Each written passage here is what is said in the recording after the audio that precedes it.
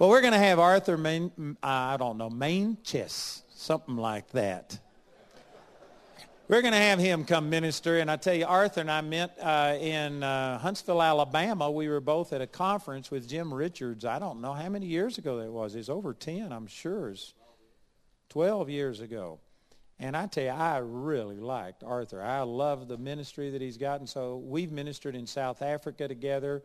He's been in England with us, and we've ministered a lot. And he's one of our what we call adjunct faculty here. He lives in Fort Collins, but he ministers here in the school a lot. And I tell you, Arthur has a real revelation of the love of God and just shares it in real clear ways. So anyway, Arthur, you come up and give us heaven, brother.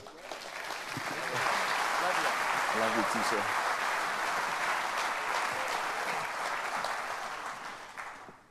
Praise God. Hallelujah.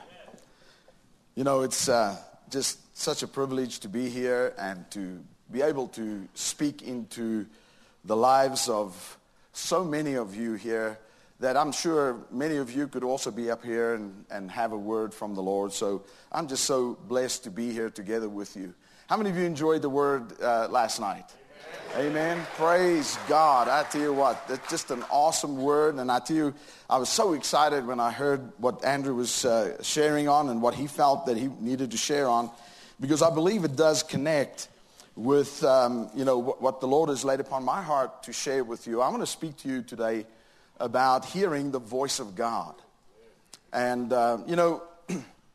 hearing the voice of God is such a foreign concept in today's society. Many people, find it a foreign thing for anybody who claims that they hear the voice of God.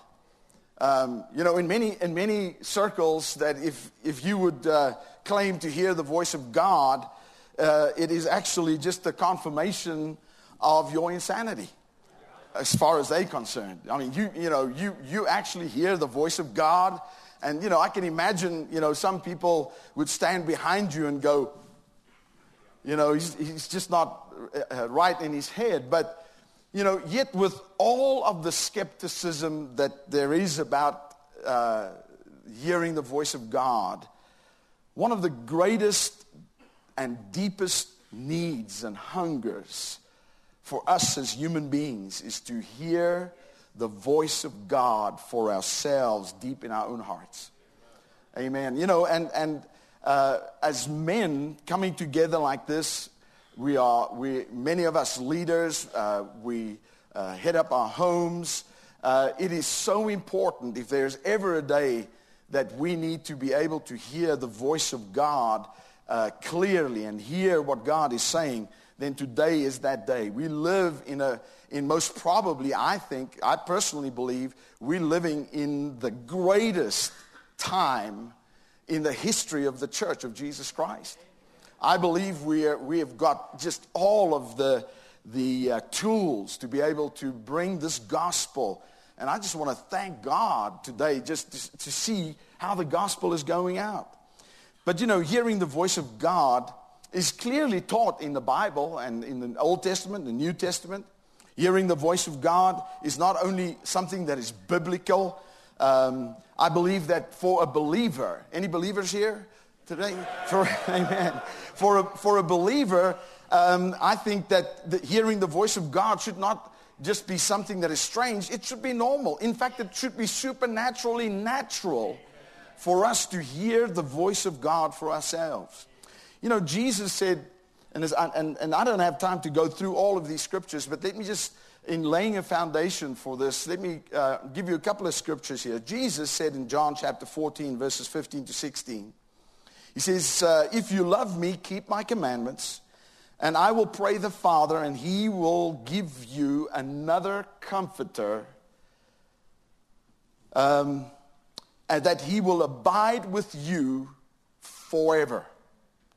Now, the first thing I want to draw your attention to is this, is that I believe today we are living in a time, and it's always been this way, that God is continually, constantly talking to us. I believe that. I believe that God is speaking to us by the Holy Spirit. And Jesus said that he says, he will pray the Father and he will give us another comforter. And this comforter, he says, he will be with us forever. So we know that we have the presence of God by the Holy Spirit, and he is with us forever. He will never leave us nor forsake us. So I believe Jesus was saying to us, to assure us, that there's never going to be a time in which God's presence is not going to be with you. And so God is speaking to us through the leading of the Holy Spirit. John 16, verses 12 through verse 15. Let's just start there with verse 15. He says, I have yet many things to say unto you, but you cannot hear them now. Howbeit, when he, the Spirit of truth, is come, he will guide you into all truth. For he shall not speak of himself, but whatsoever he shall hear, that shall he speak, and he will show you things to come. Now Jesus makes it clear. He says, when this Holy Spirit who abides with you forever, when he does come, his job is to lead us. His job is to, and notice he says, whatsoever that he hears, he will speak to your heart. He will show you things to come. So the hearing of the voice of God is something that is, it should be natural for us as believers. But yet many people today struggle to hear the voice of God for themselves. Many people have been led to believe that, in fact, I was watching a couple of months ago, I was actually out in San Antonio, ministering in San Antonio, and I was watching a television broadcast of a very well-known ministry on television. And this preacher was actually teaching that God does not just speak to anybody. And that God only speaks to certain people who are leaders in the body of Christ. And that the rest of the body of Christ needs to be attentive to these giftings that God has given to the body of Christ. Now, I don't doubt the fact, and I'm not discounting the fact that we have gifts to the body that God has given us, and people and men of God who can hear the voice of God and give us the word of God. But for me, the most important thing is we have one of the greatest privileges, brothers, to be able to hear the voice of God for ourselves. We have been given access. We have been given access to God and to his communication with us, to commune with us without the intermediary.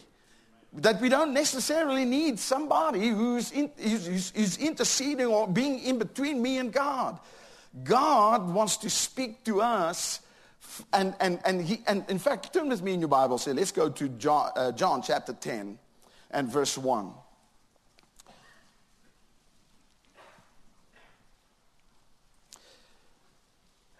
Jesus says, he says, verily, verily, I say unto you, he that entereth not in by the door into the sheepfold, but climbeth up some other way, the same is a thief and a robber. But he that entereth in by the door is the shepherd of the sheep. To him the porter openeth, and the sheep hear his voice. Notice here that Jesus said this. He says, and he's talking here about himself. He's the shepherd. He's the door. And he says that when he comes, the sheep hear his voice, and he calleth his own sheep by name. Man, what is important about it for me is that not only are we to hear the voice of God, but it is so intimate that God knows your name. Hallelujah. He knows your name. He knows who you are. And he knows how to speak to you. And he says, and leadeth them out. Verse 4 says, and when he putteth forth his own sheep, he goeth forth before them, and the sheep follow him. Why? For they know his voice. You know, Jesus is making this very clear, is that this is not just for just specific people or special people in the body of Christ, but we are the sheep of God's pasture. And he says, and we are to not only hear his voice, but to know his voice. because he knows us intimately. We can know him intimately. Verse 5 says, and a stranger will they not follow, but will flee from him, for they know not the voice of a stranger. You know, one of the things that I've noticed in the body of Christ is that how easily it is for people to be blown about with every wind of doctrine that comes across, because people are not adapt to hearing the voice of God for themselves. And because of that, you know, a stranger can come and speak. And it's amazing how people just will be blown around with all kinds of winds of doctrine all the time, because they don't really know to hear the voice of God for themselves. And as I said earlier, you know, if there's ever going to be a time for us to learn to hear the voice of God for ourselves, not to all the time have to go to a meeting and hoping that the prophet's going to have a word for you, but that you can commune with God as men, you know, because we all here in a men's conference, and as men, as heads of our homes, as leaders in our community, as business owners, employees, we need to be able to come to that place where we can hear the voice of God and accurately hear the voice of God. Amen? You know, right now, there are a great many things that I believe God wants to share with us, that he wants to talk, he wants to lead us into, he wants to share with us. But we're not ready to hear it for whatever reason. You know, if it is true, and it is, that God wants to talk to us, if it is true that we are to hear the voice of God, if it is true that as the sheep of God's pasture, we are to be familiar with God's voice, then why is it that so many people struggle to hear the voice of God? You say to me, Arthur, why do you say that people struggle? I deal with people all the time, all over the world. And wherever I go, Christians mainly, I speak in conferences, I go to churches, you know, here in the Bible school, and all I have to do is listen to people sometimes, and listen to what they're talking about, what they believe God is saying to them, and I realize that they are struggling. They can't really hear the voice of God for themselves. You know, turn with me there in your Bibles to John chapter 12. See, in most cases, I believe, because what I did was I said, Lord, why is it that people struggle so with hearing the voice of God? What is it about us that, if it is true, and it is true, that we are to hear your voice, that we are to know your voice, that we are not to follow the voice of a stranger? Why is it that people struggle? And the first thing that I came up with, and the Lord led me to this passage of Scripture, is that it is not that people do not hear the voice of God. It's not that people are not, spiritually tuned to the place where the voice of God is not audible, or they can't hear it even in a spiritual level in their lives. It is that most people, when they hear the voice of God, they misunderstand what he's saying. Amen. You know, here in John chapter 12 is where Jesus is with his disciples, and he's in prayer together with them, and it's just before he's going to go to the cross. And in verse 27, it says, Jesus said, "Now is my soul troubled." Now notice here, Jesus, even though he understood what was going to happen, he knew what was going to happen to him, he understood the reasons why he's going to the cross. The Bible says that the joy that was set before him, he endured the cross. All of that. It says his soul was troubled. And now notice what it says. He says, "And what shall I say? Father, save me from this hour. But for this cause came I into this hour." So Jesus understood, but now what's this? Now he's together with his disciples. He's together with the people, and at that time there was quite a big group of people with him. And he's praying, and he says, "Father, glorify thy name." Then came there a voice from heaven saying, "I have both glorified it and will glorify it again." The people, therefore, that stood by heard it. I'm going to stop there for a moment. Jesus is praying. Let's say he's in a meeting, something like this, and we're all praying together. And Jesus prays to the Father, and a voice speaks out of heaven so clearly that the people that stood by. So it wasn't just that Jesus heard this on the inside of him. It wasn't just some spiritual perception he had. This was a voice, the voice of God the Father speaking so loudly that the people that were there heard the voice. But they thought it thundered. Hello? They said it thundered, or an angel spoke unto him. Listen to what Jesus says. Jesus says and answers and said unto him, this voice came not because of me, but for your sake. Are you with me here? Jesus is basically saying, I didn't need to hear this voice. You needed to hear it. But what they heard thunder. They totally did not hear what was being said.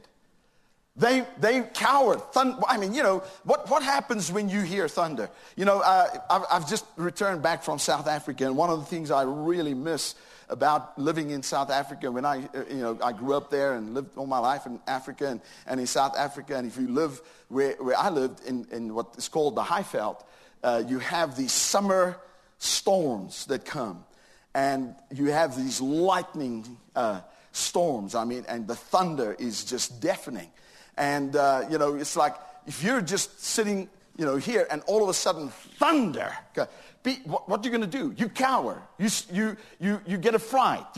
So all they heard when God spoke, what did God say? God spoke and answered Jesus and said. Now, I believe that why Jesus said that this voice was not for him but for their sake is that what he was ready to say to them, which I not have time to preach on, what he was ready to say to them about what he was going to do on the cross and what's going to happen about judgment, the judgment of sin. He says, you needed to know this. You needed to know that this was God speaking here.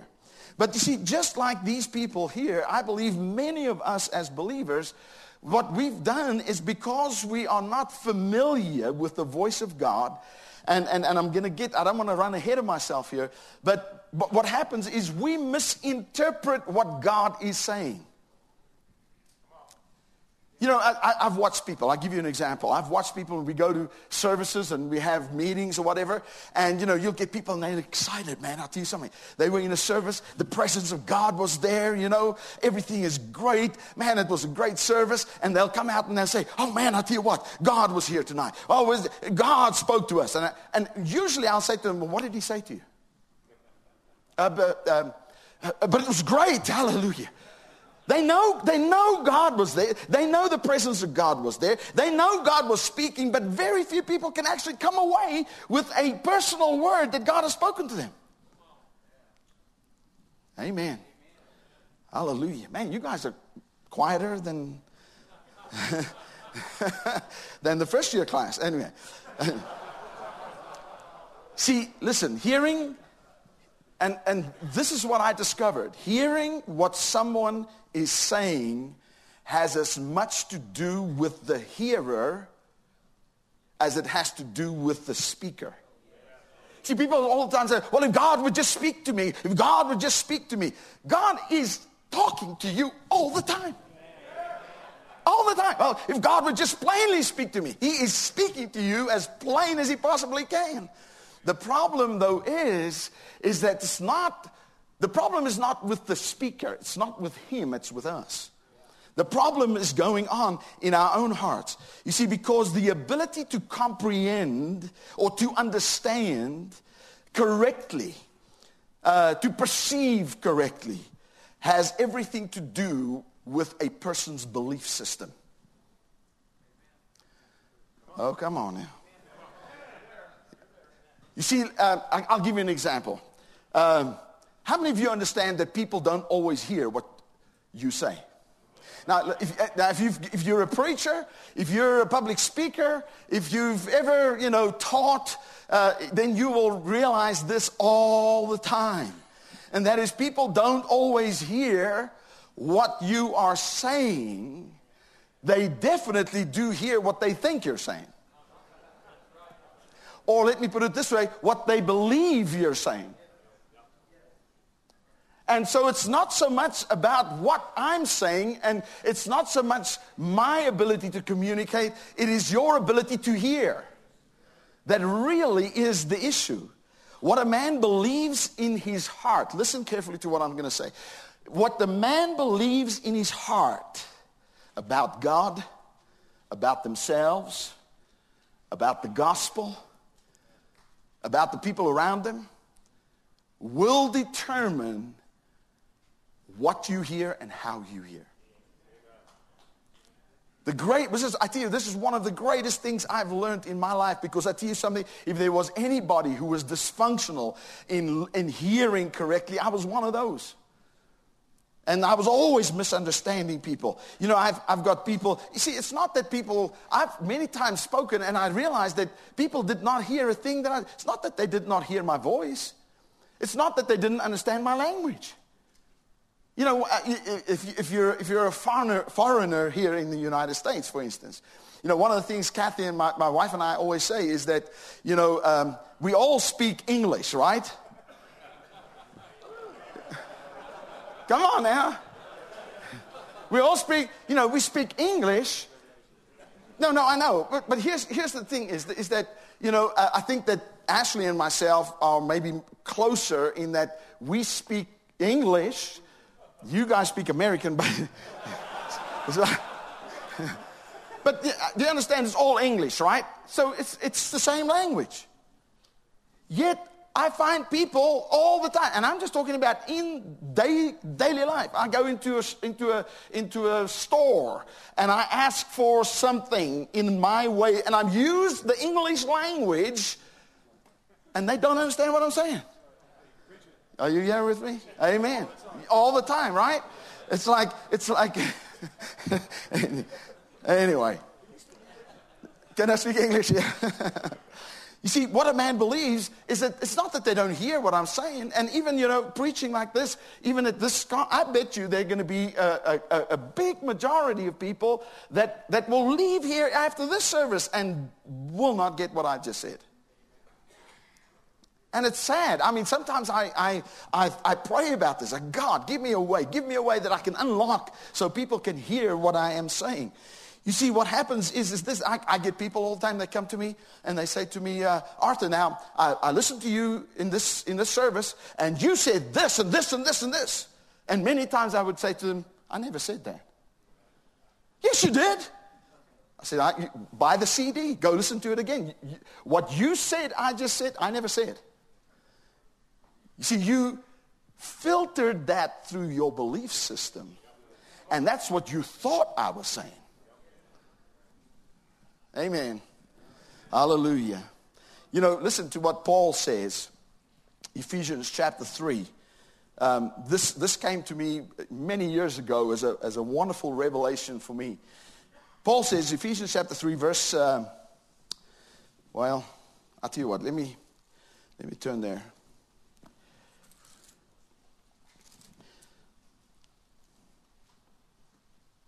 Verse 12, he says, should I? No, that's not it.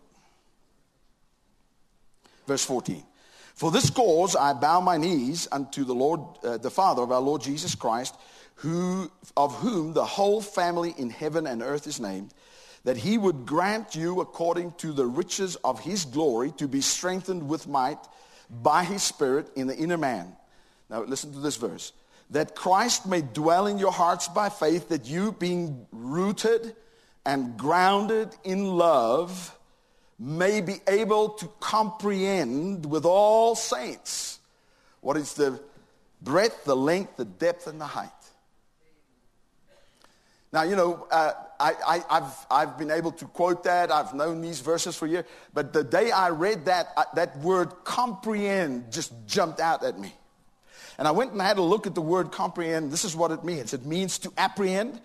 It also means to lay a hold of so as to possess as one's own, to appropriate, to seize upon and take possession of with beneficial effect.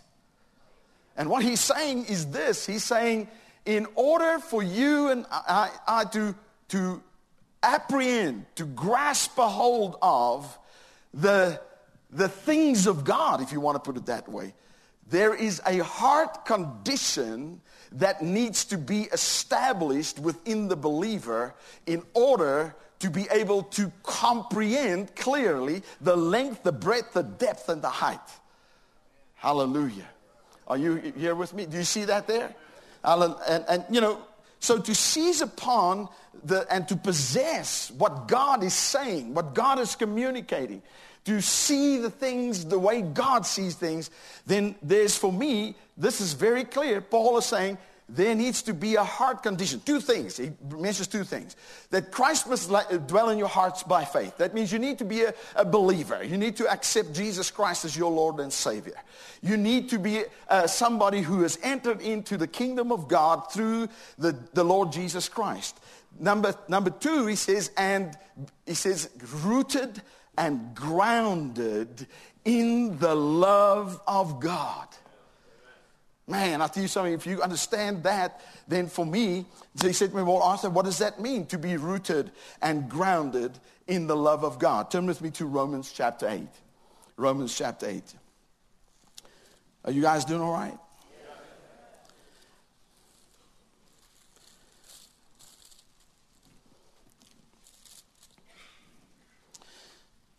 Romans chapter 8, let's read there from verse 28. Paul writes and he says, and we know that all things work together for good to them that love God, to them who are called according to his purpose. He says, for whom he did foreknew, he also predestined to be conformed to the image of his Son, that he might be the firstborn among many brethren. Moreover, whom he predestined, them he also called. And whom he called, them he also justified. And whom he justified, them he also glorified. Then comes verse 31. And Brother Dave mentioned it this morning in praise and worship. What shall we then say to these things? You know, first of all, basically all that those three verses are saying is this. Is that, listen, God has called you. He has picked you out. He has known you. He just the way you are, he sees you, and he still has chosen you, and he has chosen you to be conformed into the image of his Son. And he says, and if that be true, then he says, if God be for us, who can be against us? Now you say to me, what's this got to do with love? This has got everything to do with love. You see, to establish your belief system as a believer is to be able to once and for all lay aside any and every reason why you think that God couldn't be on your side. Oh, hallelujah. You say to me, well, Arthur, I know the scriptures. I know that you might know the scripture, but have you taken the truth of the scripture and have you taken it to a heart level that everything in your life, every way you look at things, every part of your relationship with God, everything that is happening to you in this world. Listen to what Paul says here. Paul says, he says, if God be for us, then who can be against us? Or let me put it this way, what can be against you? You know, I think that's what Andrew was talking about. You see, when you come to that place where you realize the love of God for you, that if God be for you, who can be against you? Then what you can do is you can look through and look on the other side and see that God has it all planned and ready for you. You are God's own handiwork, his workmanship, created in Christ Jesus unto good works. He has planned. Amplified Bible says, it says that he has made ready for you to live the good life. Hallelujah. So I'm going to look at the good life. Amen. Now notice he says, he that spared not his own Son, but delivered him up for us all. You know, my way of explaining this is this. If you're here today and you're sitting here and say, well, I'm not sure, is God for me? You know, does God really love me? Okay, let's just pretend for a moment. You know, Christians are good pretenders. Amen. Let's just pretend for a moment that God is for you. Just pretend. Just make like it is so. Amen. It is so, but if you're not, then he says, okay, he that spared not his own son, but delivered him up for us all, how shall he not with him also freely give us all things? To be established in the love of God is to know that whatever it is that you need in your life, no matter what is going on in your life, no matter what's coming, as a friend of mine says, no matter how the enemy comes and bangs against your borders. Come on now. That you know that God, he's already given you Jesus, the Son of God, freely. Hallelujah. How shall he not with that also give you all things? Hallelujah. Now Paul says, who shall lay anything to the charge of God's elect? See, being established in the love of God is to know this. That now in the original language, it's like this. It says, who shall lay a charge against the elect of God? God? Question mark. If you want to put a question mark, that's where it should be. Because the question here is this. Is God going to lay a charge against you? Is God the one who's accusing you? Is God the one who's laying charges against you, who is disqualifying you? No. Hallelujah. Man, come on now. See, to be established is to be able to be aware of this when you wake up in the morning. To be aware, to establish your heart in these truths. But you know what I find so many Christians? I mean, I share this wherever I go. I preach, along these lines. And Christians will come to me and say to me, Arthur, I just never heard that before. Come on now. I've just never seen it like that before. Are you sure? Man, I tell you something. If you're still wanting, is this sure, then how in the world are you going to hear the voice of God? How are you going to understand what he's saying? Come on now. Who is he that condemns? Who's going to condemn you? Come on now. He says, no. He says, who condemns? Christ? Question mark. No, he's the one. It says, rather, who has died for you, yea, rather, who is risen again, who is even at the right hand of God, who also maketh intercession for you. Who shall separate us from the love of Christ? Now, what's he saying? He says, who? Let me put it to you. What? What can separate you from the love of Christ? Nothing. You see, to be established in the love of God is to come, I like to put it this way. Listen to how Paul puts it. He says, who shall separate us from the love of Christ? Shall tribulation or distress or persecution or famine or nakedness, peril or sword? What's he talking about? Now, here's Paul. He's talking, all of these things came against him. Amen. He says, but none of these things prove. You see, you might be here today and you might be sitting there and saying, but Arthur, you don't know what's going on in my life. You don't know the struggles I'm going through. You don't know the obstacles that I'm facing in the future. You don't know, the sickness and disease that has taken root in my body, or whatever the situation is. And what Paul is saying is that if you're persuaded in your heart that God loves you, then none of these things that happen to you will in any way convince you that God's not on your side. Now, it might look like it. Amen. Hallelujah. Who shall separate us? He said, verse 36, as it is written, for thy sake we are killed all the day long. We are accounted as sheep for the slaughter. He says, no, in all these things we are more than conquerors through him who loved us.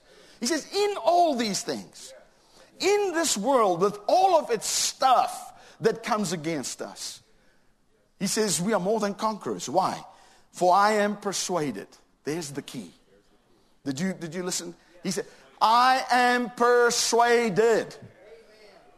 You see, I tell you, to establish your heart means that you need to persuade. I can't do it for you. Andrew can't do it for you. Dave can't do this for you. You have to become, because Paul didn't say, the Apostle Peter persuaded me. No, he says, I am persuaded. I am persuaded. I need to take the truth. I need to take the truth of the gospel. And I need to persuade my heart. See, listen. If he says, I am persuaded, there must have been a time when he was not persuaded. Persuasion is a process. It's something that you need to do to persuade yourself, to persuade. Now, people ask me all the time, well, what do I need to persuade myself in more than anything else? To persuade yourself, as he says, I am persuaded that neither death, nor life, nor angels, nor principalities, nor powers, nor things present. Let me ask you this. The sin you're struggling with in your life, would that be a thing present? Come on now, this is not a deep theological question, guys. Amen. I mean, would you say that the sin you're struggling with right now in your life, is that a thing present? It can't separate you from the love of God. Yeah, and I just saw a couple of you guys go, what do you mean? See, that just proves that you need to be established in this truth. You said to me, Arthur, well, that's just going to give me a license to sin. No, you're an idiot. That's not what it's saying. In all these, he says, things present. I'm convinced, I'm persuaded, Paul says, that the things present, the things that are going on, the things to come. Would you say that the sins or the failures of your life that are to come in the future, come on, are they? Neither can they separate you from the love of God. He says this, nor height, nor depth, nor any creature shall be able to separate us from the love of Christ. Hallelujah. For the love of God, which is in Christ Jesus, our Lord. You see, I wish I had more time to teach on this, but I don't, because I need to get along here, because I really want to bring you to an understanding. See, one of the biggest reasons, unless a man or a woman or a person is established in and persuaded in their hearts of God's amazing, incomprehensible, unconditional love of God, he can't hear what God's saying. He just cannot. A man who does not have his heart established in the love of God cannot interpret Scripture correctly. That means you'll get people who will take the Scriptures and they will say, well, the Bible says it. Is their heart established in love and in the love of God? I'm not talking about in love and in treating other people nicely. I'm talking about how God treats you. Come on now. You see, a person who doesn't, I can tell you now, I can hear a person preach. I can hear a preacher preach, and within 5 seconds, I can tell you if his heart's established in the love of God or not.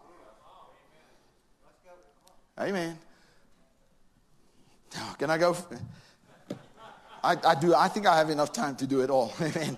So unless we learn, I would put it this way. Unless we learn the language that God speaks,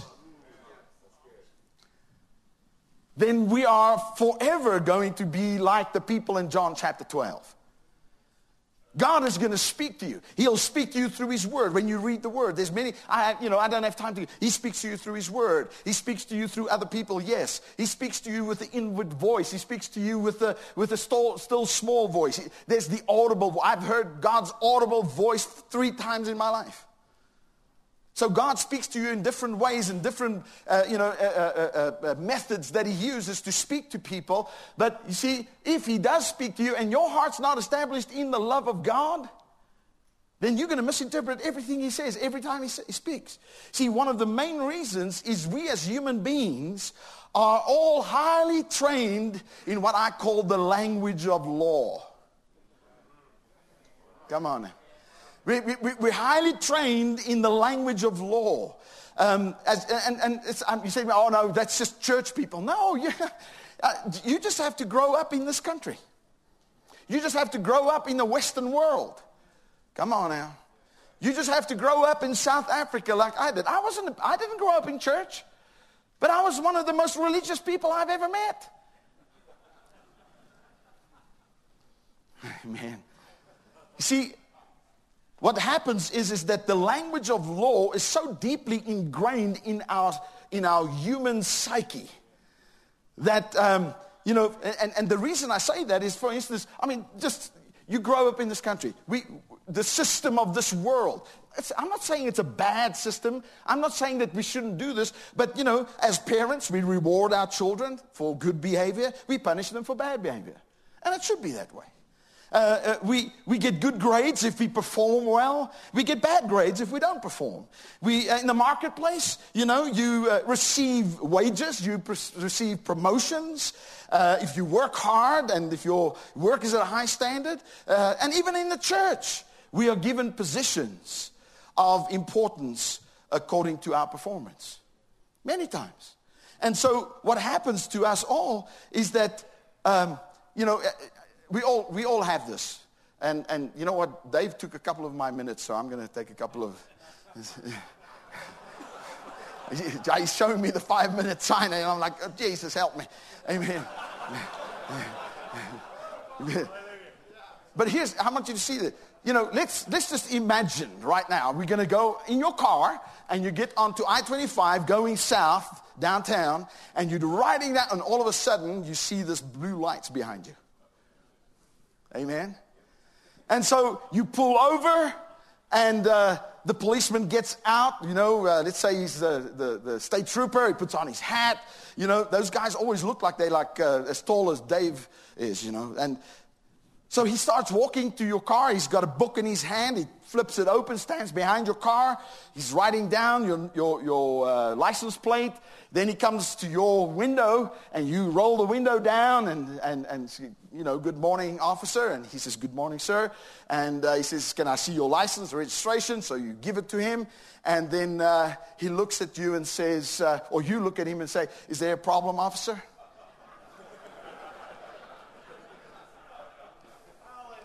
Come on now, think about this for a moment. Why would you even ask, is there a problem? Amen?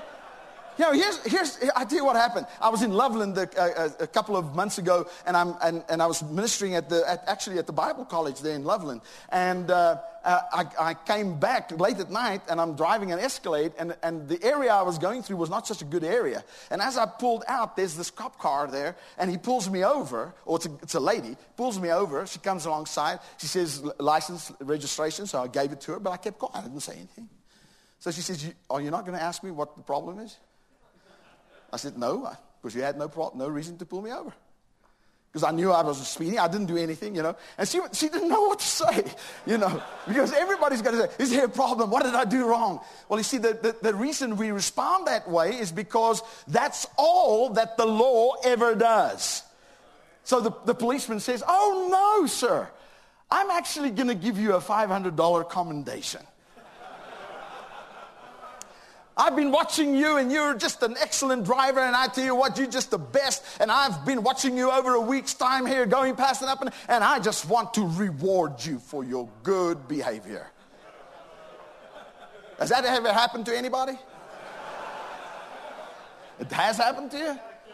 You got a coupon. Hallelujah. First time I hear it. But here's the thing is, why does this not happen? And now I've found out it does. But why does this not happen all the time? Why? Because the law was never given to find all your good deeds. Hallelujah. Are you with me here? The law was never given, and even just like a policeman will never pull you over and give you a commendation, just so when you have a relationship with God based upon a legalistic law mentality, then Paul says this in Romans chapter 3 and verse 19. He says, the law speaketh, notice the law speaks. The law is a voice. Law speaketh unto them who are under the law. And what does it say? That they might be made guilty before God. See, a law mentality and being, and all of us, there's not one of us that has ever really not been under that mentality.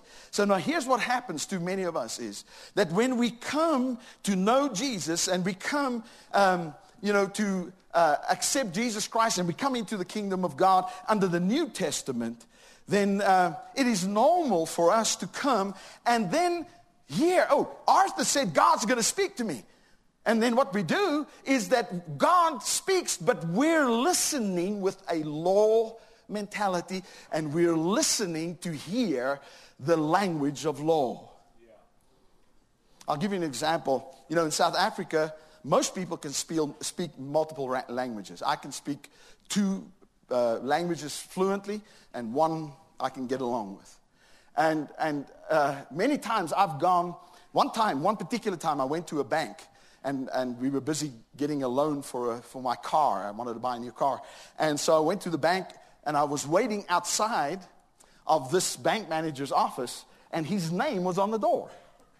And, living in South Africa, knowing the different names, when you see a particular name, usually you'll know what language they're going to be speaking.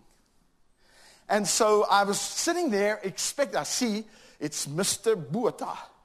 And he must be Afrikaans. So I'm ready. I'm getting my whole deal up, in Afrikaans. I'm ready to go and speak to him in Afrikaans. And the secretary says to me, you may go in now. And I went inside and sat down, and he looked at me and he started speaking English. He said, so how are you? And I went, a double take. It's like, excuse me, what did you say? It's not that I didn't hear what he said.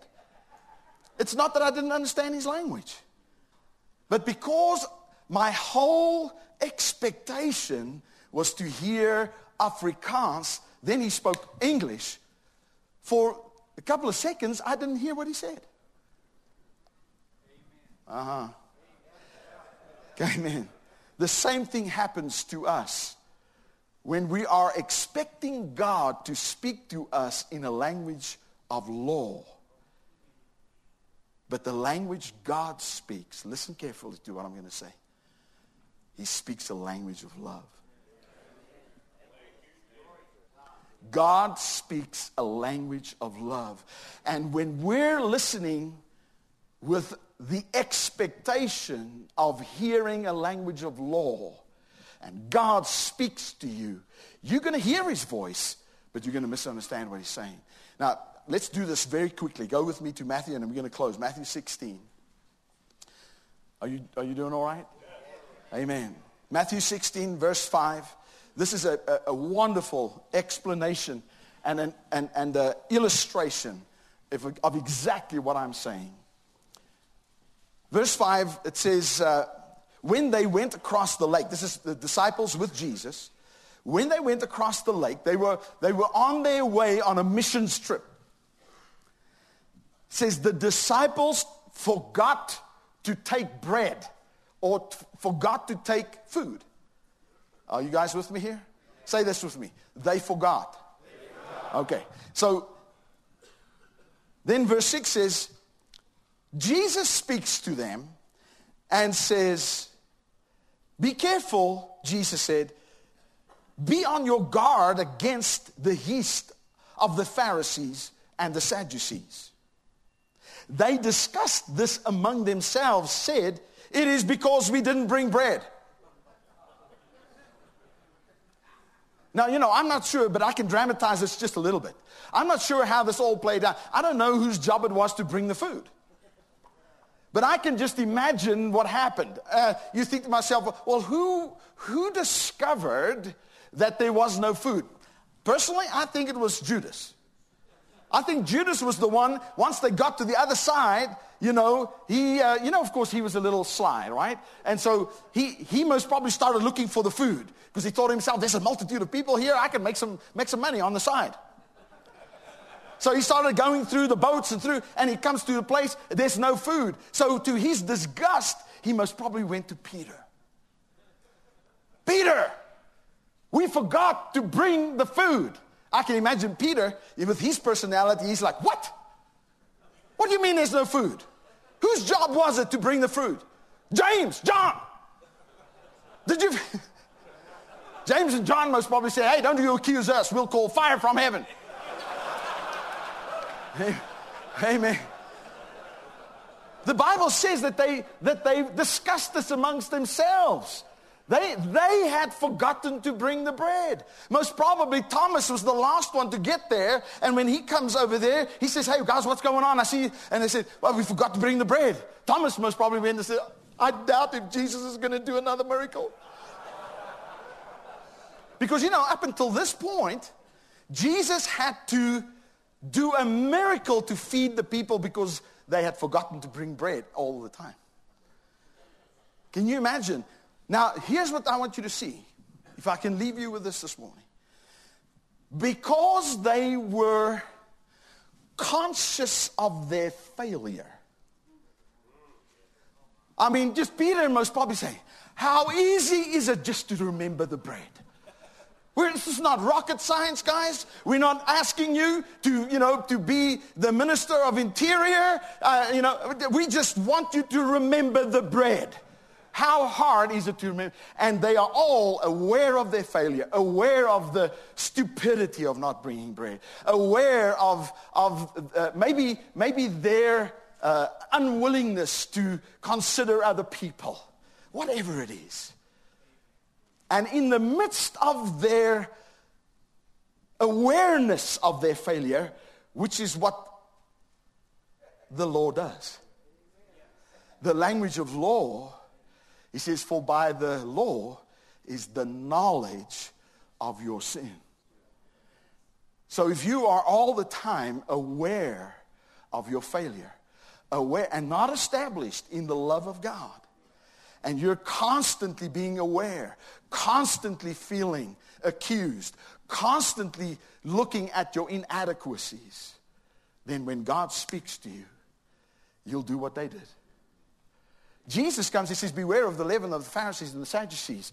They said and discussed it. It says, because we didn't bring bread. It's like, most probably, Peter must have gone and said, how does he always know these things? So we can't keep this away from him. No, you see, listen, it says, verse 8, aware of their discussion, Jesus answered, you of little faith, why are you talking about among yourselves about having no bread? Do you not understand? Don't you remember the 5 loaves and the 5,000 and how many baskets full were gathered? Or the 7 loaves for the 4,000 and how many baskets you gathered? How is it that you don't understand?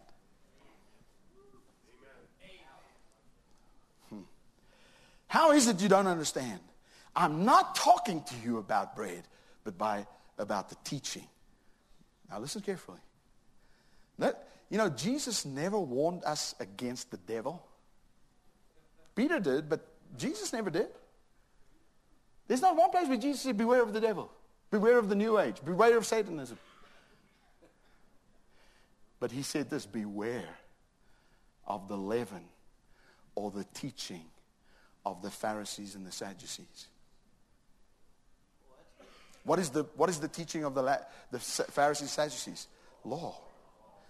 And I asked the Lord, he said to me, Arthur, because the teaching of law, legalism, self-righteousness can do you more damage than the devil ever can. Some people think that I'm radical and I'm over the board and I'm whatever the situation is, but I tell you something, I have seen how this has helped me for a deeper, intimate relationship with God and being able to start to hear what God has to say to us. You guys are here this week or this weekend. There is never a more important time for you to get your heart established in the love of God. And, that's why I am so thankful for CBC, for Andrew's ministry, that there is excited about what's happening up up the hill, as he calls it. You know, it's not a hill, it's a mountain. But it's up the hill, and the opportunity to be able to take this gospel and get people established in the love of God. Because the church needs this more than anything else. And, you know, sometimes I'm, you know, because of what I do is focus on, I would really encourage you. There's the products at the back there. The Bible school that Gary was talking about. I mean, just make yourselves available to these things. Books. I've got product at the back there. I'm not trying to sell my product, but I've got books and we've got CDs and Andrew stuff. Get your heart established in the love of God so that we can go and hear and be led of the Spirit and change this world. Amen? Hallelujah. Thank you for being so patient. Hallelujah. Praise God.